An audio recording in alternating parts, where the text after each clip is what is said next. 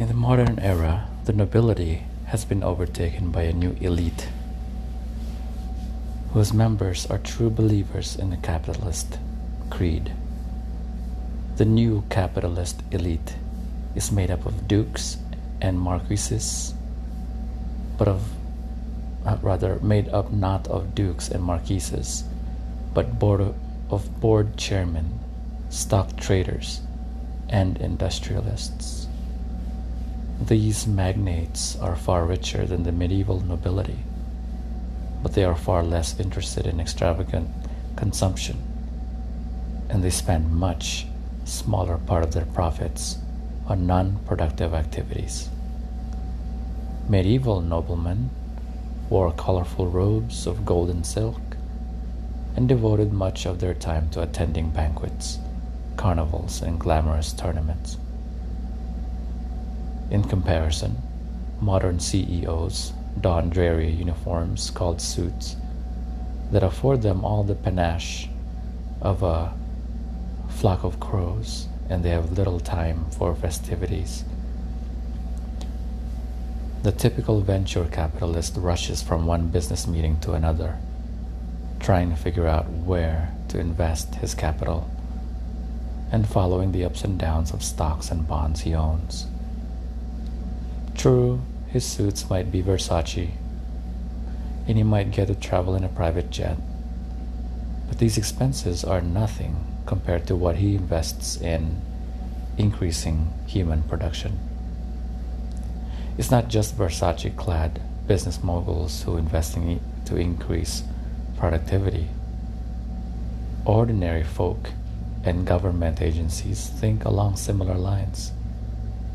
How many dinner conversations in modest neighborhoods sooner or later bog down in an interminable debate about whether it is better to invest one's savings in the stock market, bonds, or property. Governments, too, strive to invest their tax revenues in productive enterprises that will increase future income. For example, building a new port could make it easier for factories to export their products, enabling them to make more taxable income, thereby increasing the government's future revenues. Another government might prefer to invest in education on the grounds that educated people form the basis for lucrative high-tech industries, which pay lots of taxes without needing extensive port facilities. Capitalism began as a theory about how the economy functions. It was both descriptive and prescriptive. It offered an account of how money worked and promoted the idea that reinvesting profits in production leads to fast economic growth. But capitalism gradually became far more than just an economic doctrine. It now encompasses an ethic, a set of teachings about how people should behave, educate their children, and even think. Its principal tenet is that economic growth is the supreme good, or at least a proxy for the supreme good, because justice, freedom, and even happiness all depend on economic growth. Ask a capitalist how to bring justice and political freedom to a place like Zimbabwe or Afghanistan, and you're likely to get a lecture on how economic affluence and a thriving middle class are essential for stable democratic institutions, and about the need, therefore, to inculcate Afghan tribesmen in the values of free enterprise, thrift, and self-reliance. This new religion has had a decisive influence on the development of modern science, too. Scientific research is usually funded by either governments or private businesses. When capitalist governments and businesses consider investing in a particular scientific project, the first questions are usually, will this project enable us to increase production and profits? Will it produce economic growth? A project that can't clear these hurdles has little chance of finding a sponsor. no history of modern science can leave capitalism out of the picture.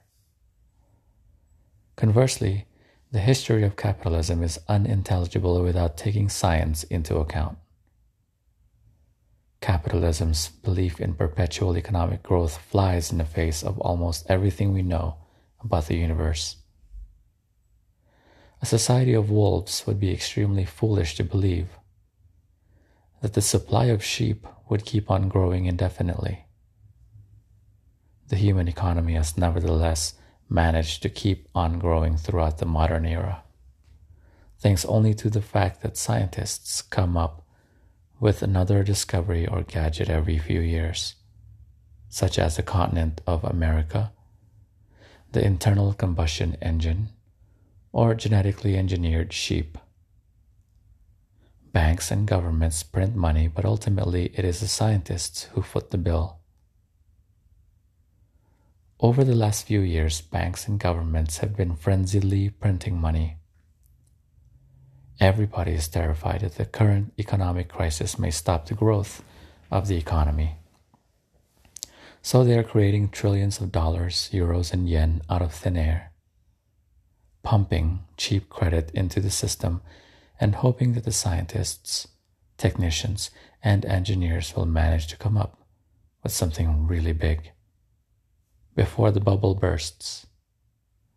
Everything depends on the people in the labs. New discoveries in fields such as biotechnology and nanotechnology could create entire new industries whose profits could back the trillions of make-believe money that the banks and governments have created since 2008. If the labs do not fulfill these expectations before the bubble bursts, we are heading towards very rough times.